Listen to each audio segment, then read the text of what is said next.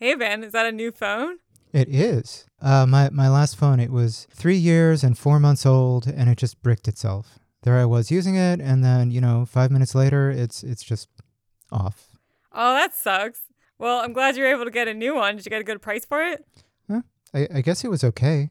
Well, it's too bad that you didn't break it around Memorial Day or something, because then you could get a nice sale. If I could have waited, that would have been nice, but you can only go so long in the modern day without a phone number. Well, by the end of this episode, we're going to learn why Ben's phone, even though it's really cool and he likes it, it's actually cursed. I'm Liz Landau. And I'm Ben Clemens. And this is Pod, Paper, Scissors. You gotta make decisions. Will you cooperate or defect? So Liz, to start off, I want to tell you a sad story about oil conglomerates. I didn't think oil conglomerates had feelings. You're going to weep, Liz, for the cursed oil companies. So in this episode, I'm going to tell you about the winner's curse, which comes from oil field auctions. But I thought it was always good to be a winner. Yeah, and that's what the curse is about. It's about how if you win an auction, you're very likely to regret winning the auction. Well, why is that, Ben? Here's the story. You're an oil conglomerate. That's me, an oil conglomerate. That's way too cute. Can you give me what does an oil conglomerate sound like on radio? I'm an oil conglomerate. Okay. Well, we'll have to go with that. Okay, so a new oil field has opened up, and you want to bid on the rights to drill, baby, drill. They call the auction. Everyone gets together, and not only do you not want to talk to your competitors, it's actually illegal, right? It would be collusion. So you're on your own, Liz. Well, I can't share information, but I'll do my own research and do some test drilling. Okay, so let's say you find something good in the test drill. Oil fields, they have kind of like a bell curve distribution. Like if you get a test drill with and I don't know these things, you're the oil conglomerate, but this field is going to bear 1 million barrels. It's going to be 1 million barrels plus or minus something, right? Okay, so you did your test drilling. Give me a number. How many barrels of oil did you find? I found 20 barrels of oil. Okay, so this field is going to bear 20 barrels of oil. Yeah. Cool. Okay, so I did some drilling. My drill was not as optimistic, and I found that the field was going to bear 8 barrels. And then we have another competitor. Let's call them Maurice. And Maurice did some drilling and found 10 barrels. Mm-hmm. Okay, so we're all going to bid. I don't know what a barrel of oil costs these days. Let's just call it $1. Okay, that's as plausible to me as any other number. Maurice is going to bid $10, and I'm going to bid $8, and you're going to bid 20. Maybe you'll lowball and bid 19. Mm-hmm. So you're going to win the auction. Maurice and I are going to lose, right? Mm-hmm. So you just paid $19 because you were the high bidder, because you had the highest random draw out of this field. Then you go out, you keep drilling, and you find out, well, actually, you've only got 10 barrels of oil. That means you paid too much. Well, that's not fair. If I had known what other people found, then I probably would have bid something in the middle. You're cursed, and now this is where we feel bad for Liz, the oil conglomerate. There's nothing she can do.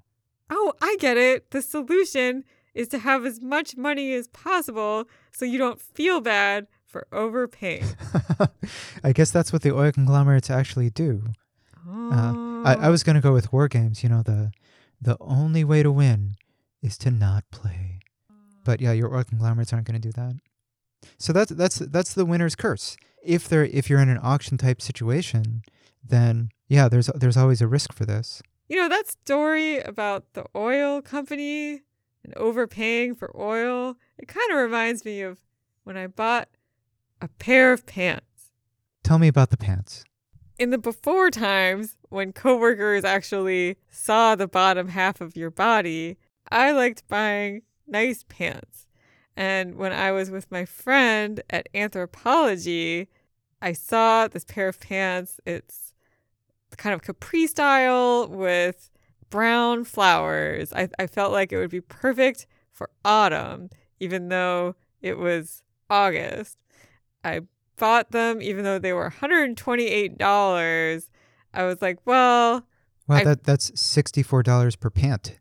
that is $64 per leg. That is true. And Or did you? maybe it would have been 70, but you got a volume discount. I guess so. Okay. Did you know that topologically speaking, pants have 2 holes? Wait. Okay, we're off topic. Though my mind is blown. Okay, so you bought a 2-holed piece of apparel. And I was very satisfied with my purchase. They looked great on me. The waist fit perfectly. It was showing off my ankles, which I was proud of at that time. Whoa. But guess what? Then what happened? A couple months later, I was at a different Anthropologie store back in Pasadena, and my pants that I already owned were on sale at half price. Wow, so 2 pants for the price of 1. Yeah, and not only that, after Black Friday, Mhm. the same pair of pants was basically discounted 80% of the price that I originally paid. That's pretty deep. This whole situation got me thinking about how, especially with a clothing store that has these cycles of discounts according to federal holidays like Labor Day, Thanksgiving, Christmas, as a consumer, it's almost like you are participating in an auction. Like if you 100% want that pair of pants, that dress, that shirt, and you are not willing to take the risk that it will sell out in your size, then you'll pay full price. But if you're willing to wait until the next sale, then you'll get at least a 20 or 30% discount. And if you're really willing to wager that the item that you want is still available, maybe even 3 or 4 months later, you might actually get more than half discount. So you can picture an auctioneer standing there saying, I've got this pile of pants. Who'll pay $129? $129. Do I hear $129? It was as though I said, I shall pay $128 plus tax. And then a week later, the auctioneer's like, $100. I've got some pants left. Who wants to pay $100? And then a month later, the auctioneer's down to, all right, $30. Who'll pay $30 for these? Yeah, I hadn't thought about it as auction-like, but I guess that's the kind of thing they're doing. The term for this, by the way, is Dutch auction. This sort of thing where you start at the highest price and you just sort of wait to see if anyone will buy at a certain price. It comes from how they sold tulips. That's why it's Dutch. So they'd have this giant clock. So they put out a lot of tulips, and the clock starts at, I don't know, like $100 or something. And it slowly ticks down, 99, 98, 97. And at some point, somebody says, stop the clock, I'll buy. And they stop the clock, and that person walks away. So, so getting back to the winner's curse, did you regret buying the pants? Were they not worth $129 once you took them home and put them on? I have to say, I really love them. I still do. But it could be a post-purchase rationalization. How were you rationalizing?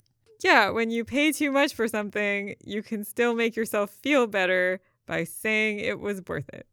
Okay. I've probably done this many times. Oh, is that how you feel about your house, Ben? Yeah.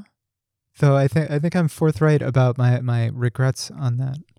So yeah, house bidding winner's curses are easy to have, right? They are exactly what we've been talking about. You have a bunch of people and they all show up and they inspect the thing and they're like, well, here's how I think it's going to go up in the next couple of years, et cetera, et cetera. And then the highest bidder wins. To tell you about me, I bought a house in catastrophic condition. Catastrophic! Yeah, we named it The Partisan because it leans.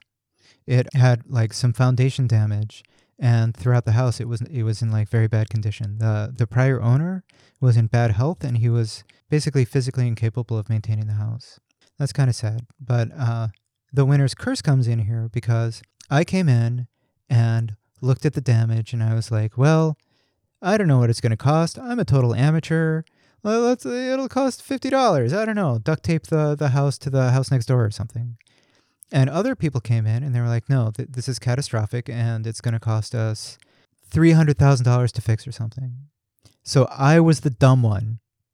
I was the one who was too optimistic, and so I won the bid. And in winning the bid, that indicated that I was too optimistic about how much it would cost to fix the house. And to think, Ben, you put all that money and effort into it, and now you have a podcasting studio. Indeed. Yeah, it was all worth it. I will ex post rationalize. But yeah, like the house buying, it's exactly an example of this kind of thing where everyone has their own independent evaluation and they all come in and look. And, the final outcome is that the person who was more optimistic than everyone else. And yeah, like if they all got together and voted, they would come to a consensus that cost of the fixes or the value of the house is closer to the middle and not up where the high bidder is bidding. All right, well, it's not like we should tell people to stop buying houses. So, what would be a better way to do things? Well, there are a couple of ways to do it. And, for a lot of other auctions, like the Dutch auction, by the way, look how much information gets hidden, right? You can't see what other people want to bid for the item. And so you just have to guess. If you win, the only thing you know is that other people's values were lower, but you don't know, like, were they all thinking it's worth $1, or did they think it was worth $99 and you bid $100? Part of the point of a Dutch auction is that it sort of hides a lot of other people's thinking. So the more information you can share, the better off you are. That's one thing. Wait, what? Okay, how does that relate to shopping in Anthropologie? Okay, because we're not buying tulips with a clock. We're buying pants. We're buying pants at a posh, bougie store for women who want to dress nicely. Yeah, so Anthropologie wants to hide the information too. Like, imagine if they came out and told you, like, here's our schedule. It's going to be $129, and then 6 months from now, it's going to be $30. Like, you said $128, and I keep saying $129. It doesn't matter. Okay. If you had that information, then you wouldn't play the game, right? But here's the thing, Ben. It's that there's only so many pairs of pants, and there's only so many in each size. Mm-hmm. So even if you had perfect information that 6 months from now, if there are still pants available, they will be $100 less. You don't know how many will actually be available in 6 months. Huh. Interesting. That's why when I go in these days and I see something I really love, sometimes I will still pay full price if I don't want to take the risk that the particular size of the particular dress or pants or shirt won't be there when it does become cheaper. Mm-hmm. So you're minimizing regret. Yeah. Okay. You know what, Ben? I've actually been on a eBay and consignment shop kick in recent years because I'd like to think that I'm not contributing to clothing waste. It's very sustainable and often cheaper. And in fact, I can recognize things that I've seen at Anthropologie and similar stores years ago on eBay. Yeah, and they're an auction site, right? So that's an actual auction. Yeah, and they have this problem that if the winner's curse hits every bidder, every winner, like, you're not going to come back, right? So they can't treat the customers like oil conglomerates. Maybe we should talk about that more on next episode. I think we should. I think how eBay does its auctions is it generalizes to a lot of things, including back to house buying, and there's a lot of interesting game theory to it. So yeah, let's tune in next time, and we'll cover second price auctions On Pod, Paper, Scissors.